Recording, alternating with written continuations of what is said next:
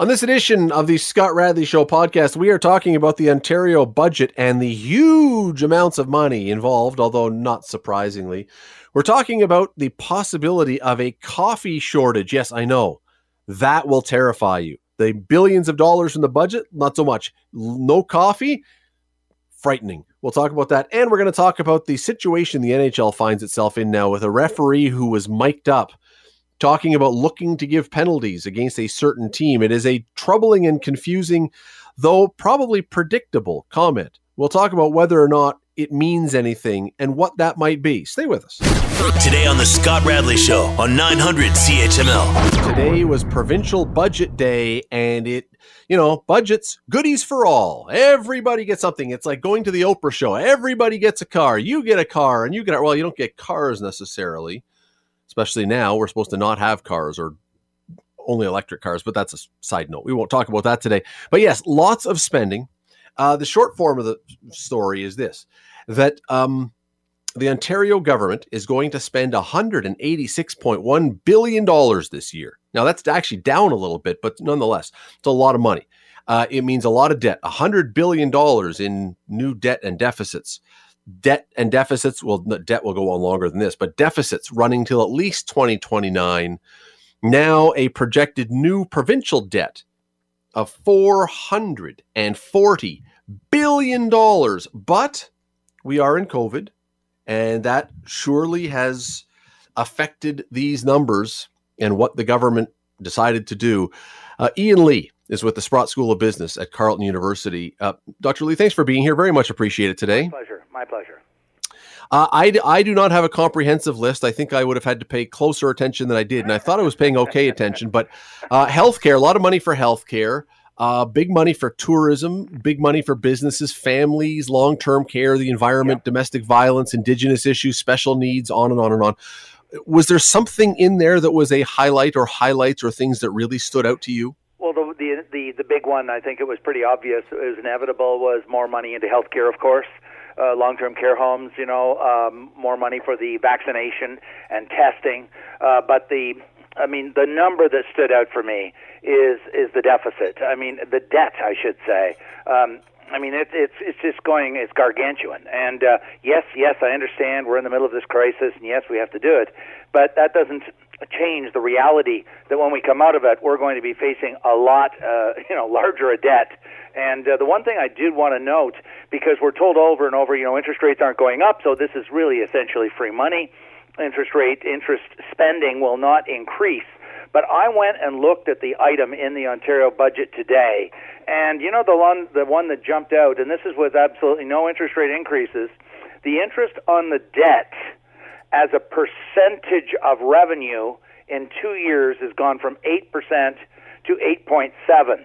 And this is at a time when interest rates are not going up. Now, of course, it's increased the percent. So before people get confused on this, what I'm saying is the percentage that we're actually paying in interest on the debt is going up because the debt is getting bigger. If you borrow more money, guess what? Even if the interest rate doesn't change, you borrow $1,000 and the interest rate's 10%, you pay $100. But if you borrow $10,000, you see my point. So what's happened is this is the crisis that we ran into in the mid-'80s and on into the 90s, where the debt and the deficits were added each year, and the debt was compounding. It was getting bigger. The proverbial rat on the treadmill or the hamster on the treadmill. It's got to run faster and faster to stand still. And remember, the Ontario government does not have a printing press. It does not have a Bank of Canada. The federal government has a printing press. Sovereign national governments have a printing press. They can literally print the money. Provinces don't have that luxury. They've got to go to real bond markets and convince real people that have real money to buy those bonds. I'm not suggesting there's a problem right now, but we're going from the debt as a percentage of GDP in Ontario from 39%, which many thought was very high. In 2 years now, we're going to be at 50%. And a couple points on that. Because, it's a great point you bring up here. First of all, when you talk about the interest rates, the government in the budget today did talk about the interest rates because they are anticipating their interest rates doubling by 2023 that they have to pay on their debt, which brings us up to we're going to be paying almost $15 billion a year just to service our debt. Money we are flushing down the toilet. It's an astonishing amount of money. It is, and when you consider that we are moving into an era where my generation, the boomers, are moving into retirement, and this isn't a theory, this isn't an opinion. Stats Canada has shown the data very, very clearly. We're going to go in the next several years from 12% of the population over 65 years of age, I'm one of them, to over 25%.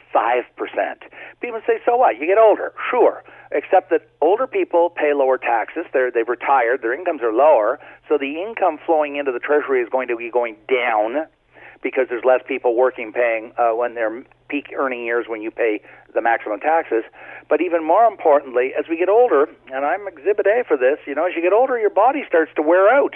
And you use the healthcare system a lot more. When I was 20, 30, 40, I don't think I ever went and saw a doctor. And now, as you get older, the knees are going, and the hips are going, and there's all kinds of aches and pains. And so as a consequence, and the data, again, is very clear on this, older people consume vastly greater amounts per person. And we're going to double the elderly population from 12% to 25% at a very time when the economy, for as far as the eye can see, is slowing down because of the aging, and our debt percentage and dollars is going up. So I think down the road we're going to be hitting, I believe, and I don't mean tomorrow morning, I don't mean a year from now, but I think in the not too distant future we may be hitting a wall similar to what the federal government did back in 1995. Whether it's in 2 years, 3 years, 4 years, 5 years, yet to be seen. It really depends on what the bond markets do. Will they continue to buy the bonds of the government of Ontario, or will they say, like they did already to Newfoundland and Labrador, the bond markets have stopped buying their bonds. They said their credit rating is so bad, their credit risk is so high that they will no longer buy the bonds of that government because it's so indebted. Ontario's not there yet. You're listening to the Scott Radley Show podcast on 900 CHML. I get that we're in COVID. I know we have to spend the money and all that kind of stuff, but I just don't think that really most people have any concept of just how much money we owe right now. I agree. By 2024, we're going to owe almost $500 billion, which is just under 25% of the totality of Canada's economy. And we're only one province, remember. We're not all 10 provinces. We're one province. And we're going to owe just under $500 billion, which is $500 billion, which is 25% of GDP. But the bigger issue, point I want to make, it's really important because people say, don't get your knickers in. No, it's not. This is money, And look, the federal government, look, they've got money. They can do it. We cannot think like that. The city of Toronto, the city of Hamilton does not have a printing press. The government of Ontario does not have a printing press. My university does not have a printing press. Laurentian University, that just went bankrupt, thank you, everybody, they are facing layoffs. They're going to be laying people off because they've run out of runway. They don't have any more borrowing room, and they don't have anybody willing to save them. And I mean and so my point being that while the federal government, many of your listeners saying, look, the federal government runs up big deficits, what's the big deal? They can get away with it. A sovereign nation with a printing press called the National Central Bank can do it. The United States government can do it. But state governments cannot do it. In fact, that's why the city of Detroit went bankrupt, and Illinois, the state of Illinois, is so precarious, like Ontario. And what I'm saying is sooner or later, we're going to hit a wall where the bond markets will say, you know what? I'm not going to buy your bonds anymore. Pension funds, corporations with large amounts of money, because no government can order or compel somebody to buy bonds or buy any investment. They cannot order the Carleton University pension plan to go buy the bonds of the government of Ontario. And so if you hit that wall where the bond market stop buying, as happened with Newfoundland and Labrador, then you are really, really in trouble, because then you've got to start laying people off. And it's at that point you don't have the leisureness of time. You got to do it like overnight because you're facing a crisis. Here's the thing that becomes so difficult about this budget. As I said a moment ago, we are in a very unusual, a very difficult situation with COVID. We've got health issues to deal with. We've got businesses that are going under. I mean, we have to, we have to spend money now to try and wade our way through this thing. But it really does seem to me that this message that is now being sent to us is how much better a job we should have been doing when things were good to not, if we had to get $100 billion in debt now, yeah, that's not good, but that's $100 billion. But because we spent our brains out when times were good, That's we right. now have something that is so out of control we can't do anything about it. This is the argument I've been making for years and years, is that people say, hey, we can afford the deficits. And I said, yes, but why would you squander scarce resources when times are good? We were running deficits when the economy was running flat out. I remember during the McGuinty years and also Kathleen McKenna, and they were running really big deficits. And I kept saying, why are we wasting this money when there's no crisis, there's no recession, there's no I didn't know pandemic, but I said there was no need for this. And all we're doing is using up wiggle room. We're using up degrees of freedom. Instead of saving it for the rainy day, when the rainy day comes, and it's now come, by the way, then you really do have to spend the money. And that's the mistake, I think, was we squandered and wasted so much money in the good times that it is really constraining us now in this. And as we go forward, what happens if another recession hits in 3 or 4 or 5 years when we have $500 billion in debt? And so I do believe that the day of reckoning is coming. It hasn't arrived. It's not coming tomorrow morning. I'm not predicting that. I am saying, though, it's going to happen in our lifetimes. And I don't mean in 50 or 100 years. I mean in 3 or 4 or 5 or 6 years, I think we could be seeing us hitting a wall, a debt wall, not that dissimilar to what Greece ran into and some other sovereign nations. Yeah, we only have a few seconds left, and I have so many more things I wish I could ask, but it was made very clear by the finance minister right off the bat today that the goal was to do two things. It was to protect people's health, right, which is costly, and to protect the environment. Yes. Truly, can both of those things coexist?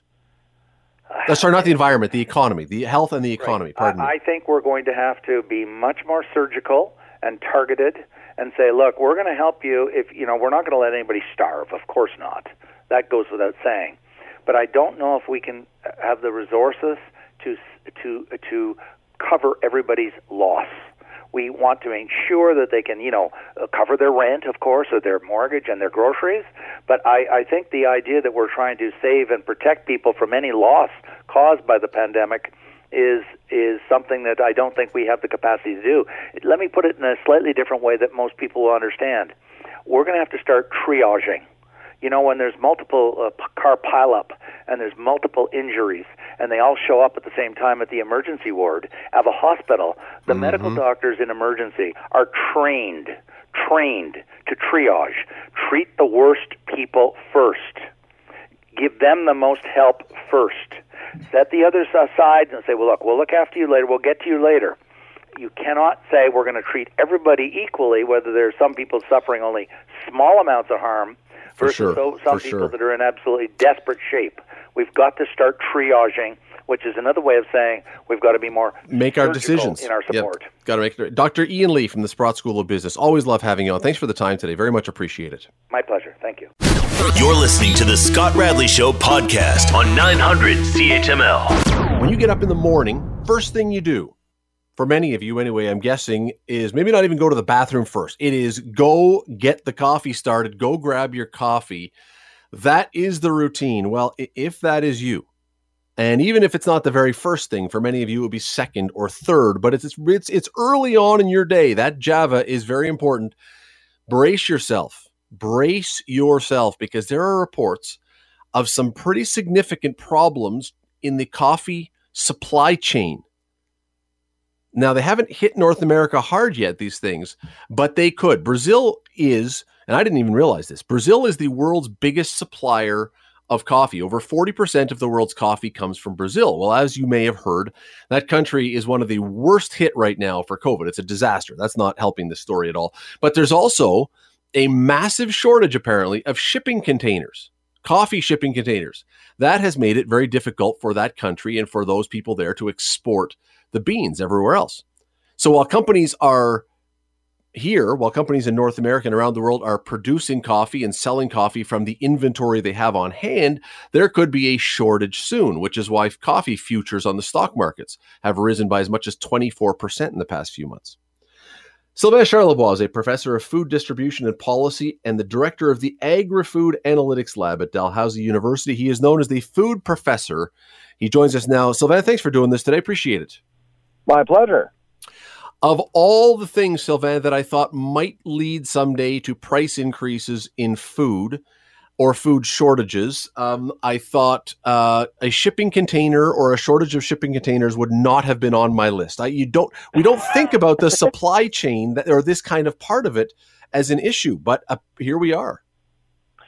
Yeah, it's a big problem, and of course, when there's an imbalance in trades, these things tend to happen. It's not the first time. It does happen from time to time, but right now, when economies aren't in sync, you tend to, some people will sell more than they buy. And in order to sell stuff or to buy stuff, you need containers. And so that's why there's a bit of an imbalance right now going on. And so people tend to really underappreciate the importance of logistics. And that's really one good example of how logistics can impact or could impact our lives. Now, whether or not we'll actually notice as consumers, I don't know. And frankly, I don't think so because global supply chains tend to be quite resilient, and they tend to really mitigate well with some of these challenges. And we hope that that's true. And more than anything, I mean, whether or not we see this with coffee, it really, we don't, as I said, we don't often think about the supply chain and the pieces along it. I mean, if prices go up or if there's a shortage of food, we think of drought or war or famine or a surge in demand or something like that. We don't think about all these little pieces along the way that are required for something to get from point A to point B. Absolutely, indeed. And so when you think about global supply chains, you have to think about, how products are going to move around, but also how products are actually going to be, boxed, and containers play a huge role. And around the world, I mean, the container market has been really tight. And the one reason is China. I mean, China basically has had a big say on the container market over the last few years, and that hasn't changed. COVID has actually made things worse, just because China really, again, they're looking at seeing their economy grow 6%, whereas North America, we're still trying to figure out what's going to happen over the next 12 months, whether or not our economy is going to grow. So really, right now, China is in the driver's seat while everyone else is hoping for the best. Now, this may be really simple. I don't know. I may be asking you a question that's so basic that I don't realize it right now, or maybe not. But pick a food. It could be the coffee we're talking about. It could be bananas. It could be whatever. And walk us through the pieces that are involved in getting that food onto our table. Because again, we think of it, the guy picks the bananas, they put it on a boat, it's in our grocery store, it's on our table. Walk us through actually how many more steps along the way there are for that to happen. Yeah, so, let's say that you're a coffee grower in Colombia. So you pick up your grains and you do your harvest, and then, of course, you deal with a broker or an agent that will actually sell your product. So you basically get your product to a certain point, and at that point, it gets packaged or processed, I would say, somewhere. And then, of course, it gets shipped away. Then it gets processed again in probably an urban center of some sort. So there's added value. There may be some roasting involved, who knows. And then, of course, all of those products are put on skids, and those skids are actually shipped to a port so it can be shipped out. So let's say that you're Loblaw or Metro, you will be dealing with those companies who are roasting and providing a finished product that will be sold to your customers. And sometimes it's domestic, and sometimes it's international. And if it's international, well, the cheapest way to move things around is on a boat. You have the option of moving by rail, but rail is is typically about 10 times the price. And on the road, it's even more than that. And don't even think about air. Air is very, very expensive. But you will use air if margins are very high, like lobsters, for example. Canada actually ships lobsters to China. Well, before COVID, it was almost daily from the Halifax airport. But margins are very high with lobster, and the market in China was willing to pay a lot. With coffee is a very, very big commodity, so margins are very tight, and then you'll go on ships, essentially, because, well, you don't have a whole lot of wiggle room. So it takes time, but it gets there, and when it gets there at the port, you basically assort and deliver. That's basically how it works. You're listening to the Scott Radley Show podcast on 900 CHML. Let's go back to the coffee situation for just a moment, and you've made it very clear. We may never see any impact of this, but this speaks to another problem. These growers back in Brazil, and again, we can apply this to any food that would be facing a similar situation. These growers now have millions of bags worth of coffee that are piling up and no way to move them. And I don't know if coffee beans go bad, but you're still producing coffee beans. At some point, they're going to run out of room to store all this, right? They're going to have to do something with these. Oh, absolutely. That's the challenge with global food supply chains. Perishability is a big issue. We're not talking about furniture or car parts here. You need to move things along as quickly as you can. So whenever there's a glitch, really everyone pays, but most importantly, farmers tend to really pay the big price. And some of these farmers aren't very rich. They're poor, and they need the revenues, of course. So that's why some of these challenges are global, and of course they'll figure out a way to sell us the product. I mean, it could very well mean that they could put some of the crops onto a plane and fly the product to North America. That's quite possible, but it's very costly. Who's going to absorb the cost? Well, is the market, is all of us going to absorb the cost? Are we willing to pay more for our coffee? Well, that's up to us, right? But most of the time, what ends up happening is, especially when you're dealing with developing economies, farmers or companies there tend to be the responsible parties to basically offset the extra costs related to freight, unfortunately. But you just highlighted, I think, something that we all know, but we probably don't like to think about. I would assume that when something like this happens, the big dealer, not dealers, the brokers, dealer makes it sound like they're dealing drugs. We're not talking about that. We're talking about coffee, although it is a drug, I suppose. But the brokers are probably not going to absorb the losses, and Tim Hortons or Starbucks are probably not going to absorb the losses. All of this eventually trickles down, and it becomes the farmers who are probably going to pay the price for this, right? Yeah, absolutely. And don't forget, I mean, some of these companies like Tim Hortons, they don't just buy stuff. They have contracts. And if you can't honor your contract as a supplier, well, guess who's going to be paying penalties? Not Tim Hortons. And so that's why often when these disruptions occur, costs are absorbed by other agents, other nodes in the supply chain. And it wouldn't impact necessarily consumers in Canada per se, but it will impact farmers that don't necessarily have the means to be able to absorb these things, and their livelihood is often compromised. So this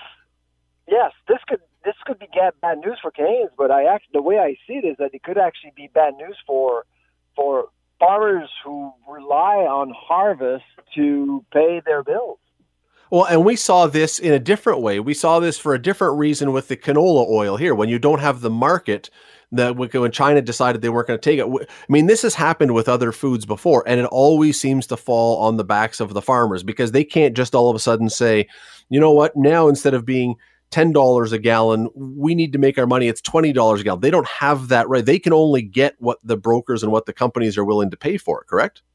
Absolutely, and so that's the important issue here for us to think about. Other than perhaps think about growing our own coffee right here in Canada. The reason, I mean, some people have asked, why aren't we growing our own coffee? Well, it's pretty simple. It's much cheaper to get it elsewhere for now. And coffee is what, $2.50, 100, like a pound or something. It's very cheap abroad. To actually grow our own in Canada, it would probably end up costing more, and the quality wouldn't be as good either.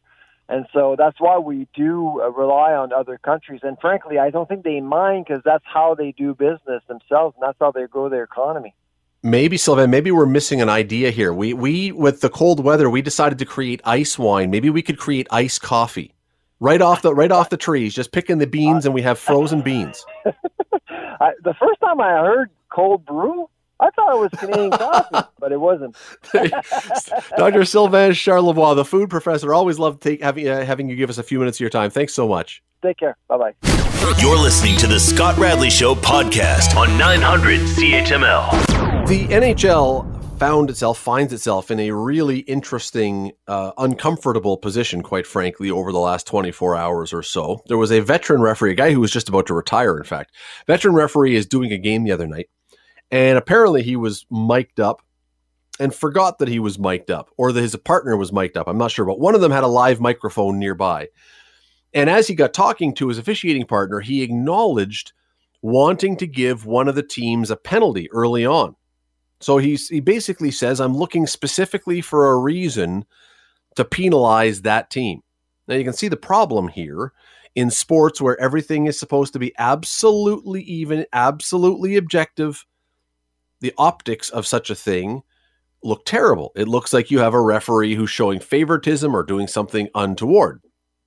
Well, as I said, officials are supposed to be perfectly objective, or at least as perfectly objective as a human can be.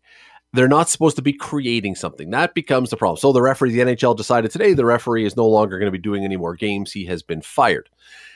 The flip side of this, though, is that humans do have subjectivity. We are not purely objective. There is human elements of any official who's doing a game. And I think most people believe, anyone who's watched sports believes that referees will make make-up calls at times, or even up calls, or decisions based on human instinct that they may not even think they're making. I want to bring in Barry Mano. He's the president and founder of the National Association of Sports Officials. He is a guy who refereed in NCAA basketball for years. His organization represents thousands of officials in many sports. Barry, always love having you on. Thanks for taking a few minutes today. You bet, Scott. Good to be with you. So when you hear a story about an official who says this and then gets caught, truly, from an official's point of view, was his mistake looking for an infraction, or was it getting caught and saying it out loud? Well, I want to start by saying, likely this is a tragic end to a pretty good career. Absolutely. Self-administered, as it turns out. But with that said, you brought up about objectivity and subjectivity. Our main job is to be impartial. That's job one for us. The idea of makeup calls is really becoming more and more fictionalized, Scott, in all honesty. With all of the technology that's around, referees really are not running around trying to make up calls and even things up. That's just not where it's at. You have a situation, possibly in this case, where maybe, I don't know this, I haven't talked to Tim, maybe he felt the call that he made was a bit weak, and in talking to his partner, instead of just saying, I really blew that call, it wasn't really there, he said something else to the effect, I just wanted to get one early on Nashville, which is what was recorded. So the point is this. Referees go to every contest, and generally they're aware of the environment in which they're going to work. We know if these two teams have had a lot of problems in the past, or there's a particular player or two, or a coach that needs some special attention from us. We're familiar with all that.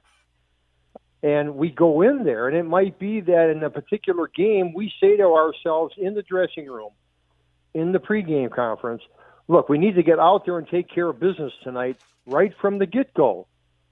We just can't have a long leash because of what has gone on before with these two teams. I think that's not unreasonable. Well, that's how they describe that. That's managing the game, right, Barry? Is that not typically whenever officials talking about it? I don't know if it's. I guess, Scott, you could call it managing the game.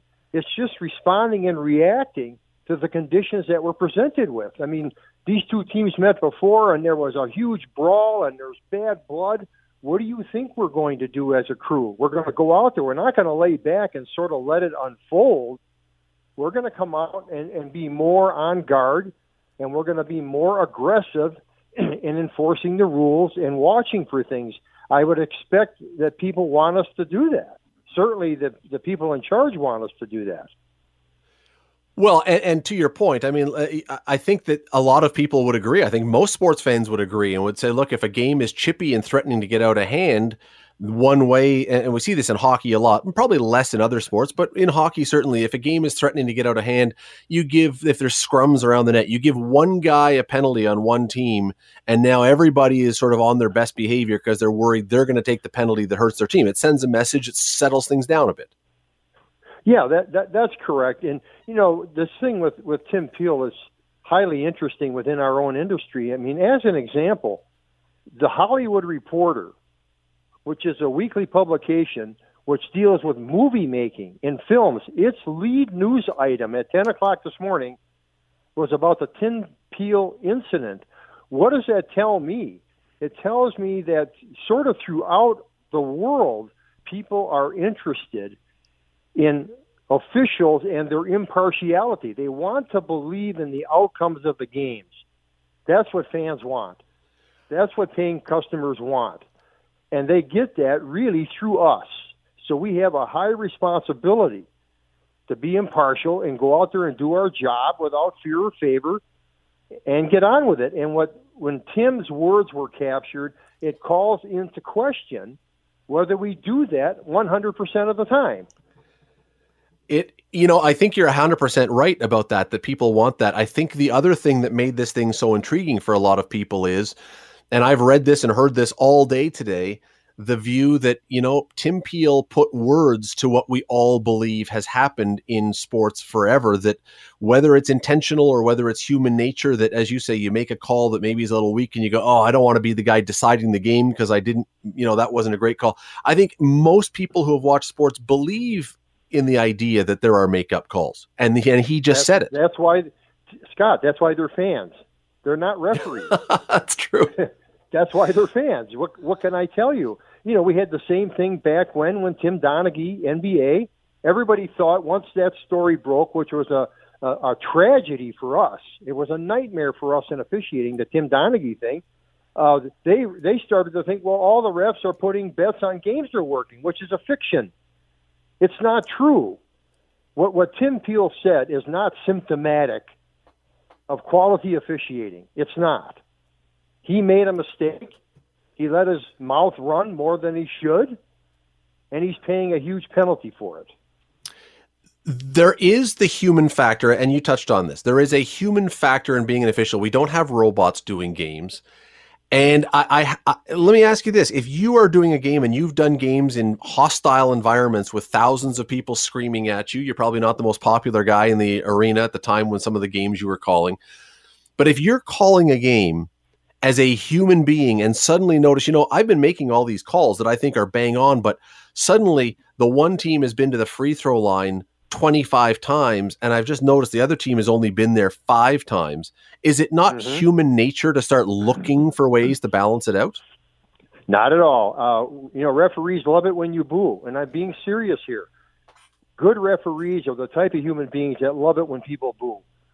When I was in front of 16,000 people and they were yelling at me, I just felt good inside because they didn't know what I knew. They didn't analyze the play the way I did. So sports officials can be contrarian in that regard. It doesn't. We're not trying to even anything out. We don't want to walk out of there and everybody had the same number of free throws or same penalty minutes on both sides. That doesn't even enter our equation at all. But at the end of every game, certainly in the NBA, I don't know if it's the same in college basketball, and I assume in the NHL, I don't know, I should know. At the end of every game, you are graded. There is a person who is monitoring the officials. I think in basketball, that was the result of the Tim Donaghy thing, where now, someone's going to come down and go over how you did in that game. Will there not be something said if one team had a vastly disparate, much higher number of fouls or foul opportunities? Would that not be raised? No, all we would do is we look at the video. We look at the film. Were the plays there? Were the fouls there? Hey, it is not played the same on both ends of the ice or the court. I used to have coaches yelling, Barry, call them the same on both ends of the court. And I ran by, I would say, they're not playing it the same on both ends. What would you like me to do? It's not the same. The defense is different. The offense is different. So, no, we don't get downgraded if there's some disparity in the number of fouls. No. Because that's often seen as an indictment. I mean, whether after games, coaches will point it out. They go, look, they got the number of penalty minutes we got. That's often seen as an indictment of the officials. And we would say, how many times did you drive the key versus the other team? And all these other things. We can't take that into account. We aren't smart enough. We have all we can do to look at plays in real time in 3 dimensions and make a decision based on what our belief is and on our knowledge of the rules. That's it. Now, if we fail at that, we're going to be fired. Or if we go public with certain commentary, which is what just happened, we are going to be fired. There it is. I listen, I've said for a long time that I agree with your point here that the idea that referees should balance it all out is ludicrous because, there are teams that are built chippier or built rougher or play a different way. And it's never made sense to me that at the end of the game, everything should balance out. The score doesn't balance out. So why should the fouls or the penalties balance out? I've never got that. Well, I've never had a fan base come up to me and say, our team really had too few fouls tonight. I mean, you guys really need to get after this. But here's the thing about it, and I went through today, and again, I think it has to be human nature. I don't know how else to explain it. There's a website, you've probably seen it. It's called scoutingtherefs.com. It looks at NHL referees and statistics of what they've done. And if you look at penalties of home teams and away teams, of every referee down the NHL, they're almost all within a point or two of 50%.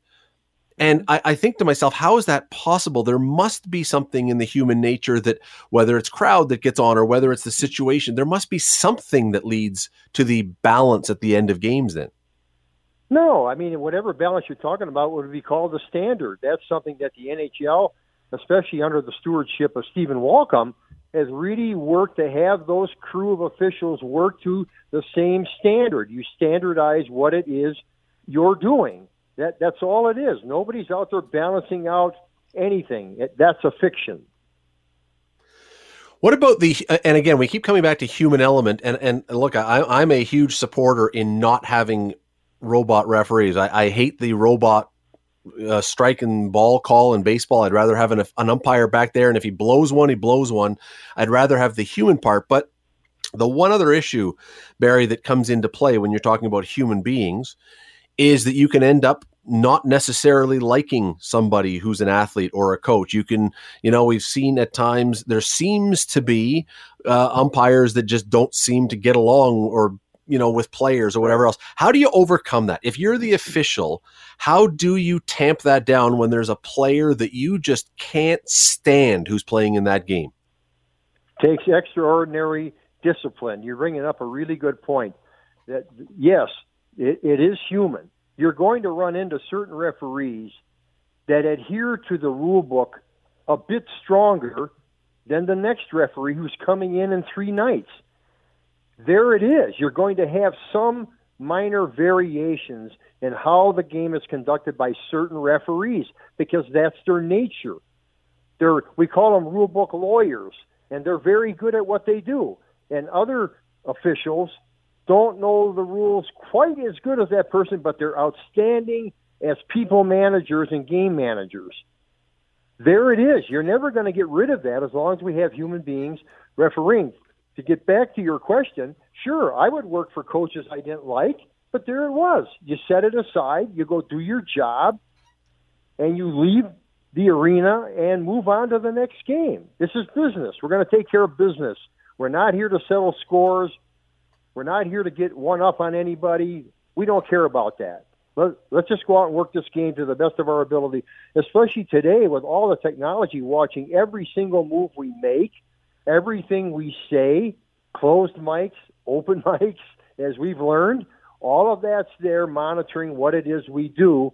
And boy, by and large, to keep getting 90 to 92% of these plays right, game after game after game, with all of this pressure, I think is a remarkable accomplishment.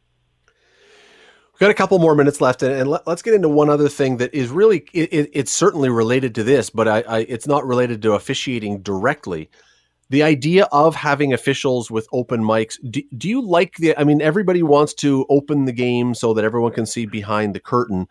This one certainly blew up in an official's face, but do you generally like the idea of allowing the referees and their discussions and their decision-making to be heard? Or do you think, no, this is one of those things that should remain kind of out of the view and let them just do their thing quietly? I think we have to properly define the boundaries of that openness.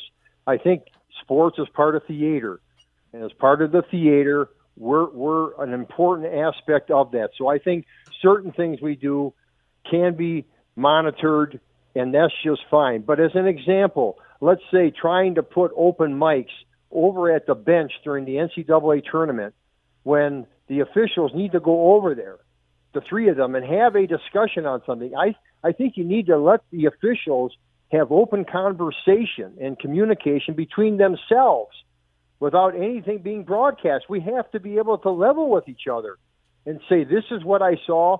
Then we can render a decision. So there's times that it's okay to have us mic'd up, and to me there's other times that good management would preclude having us open mic'd. On the flip side, how much less abuse would you take if all the coaches in the sidelines were mic'd up? And they knew it. No less. Really? Less. There are coaches. No. Coaches, they would pull some of their punches. They wouldn't say all the same things to you guys. By the way, Scott, that's very nice of you, but how many coaches do you know are going to permit that? Come on. No. Well, no, I didn't say it was going to happen. Yeah, they want to speak their minds. They have opinions, and good referees can handle all that. Good referees and good coaches get along just fine, even though the ocular on TV sometimes is very rough and gritty. Fundamentally, good referees and good coaches get along just fine. It is it's an unfortunate story because Tim Peel, who was the NHL referee, he did have a really good career and he was about to retire in about a month. And it's unfortunate how this has gone down, but it is truly a fascinating story that has a lot of people talking with a lot of different points of view. Barry Mano, again, the president of the National Association of Sports Officials. We always love having you on. Thanks for taking some time today. You bet, Scott. Take care. The Scott Radley Show. Weekday evenings from 6 to 8 on 900 CHML. The Scott Radley Show podcast is available on Apple Podcast, Google Podcast, and wherever you get your podcasts. I'm Scott Radley. Thanks again for listening, and do not forget to subscribe to this podcast. It is free. You will never miss an episode, and also be sure you rate us and review us. Whatever you think of us, we'll take it. Thanks for listening.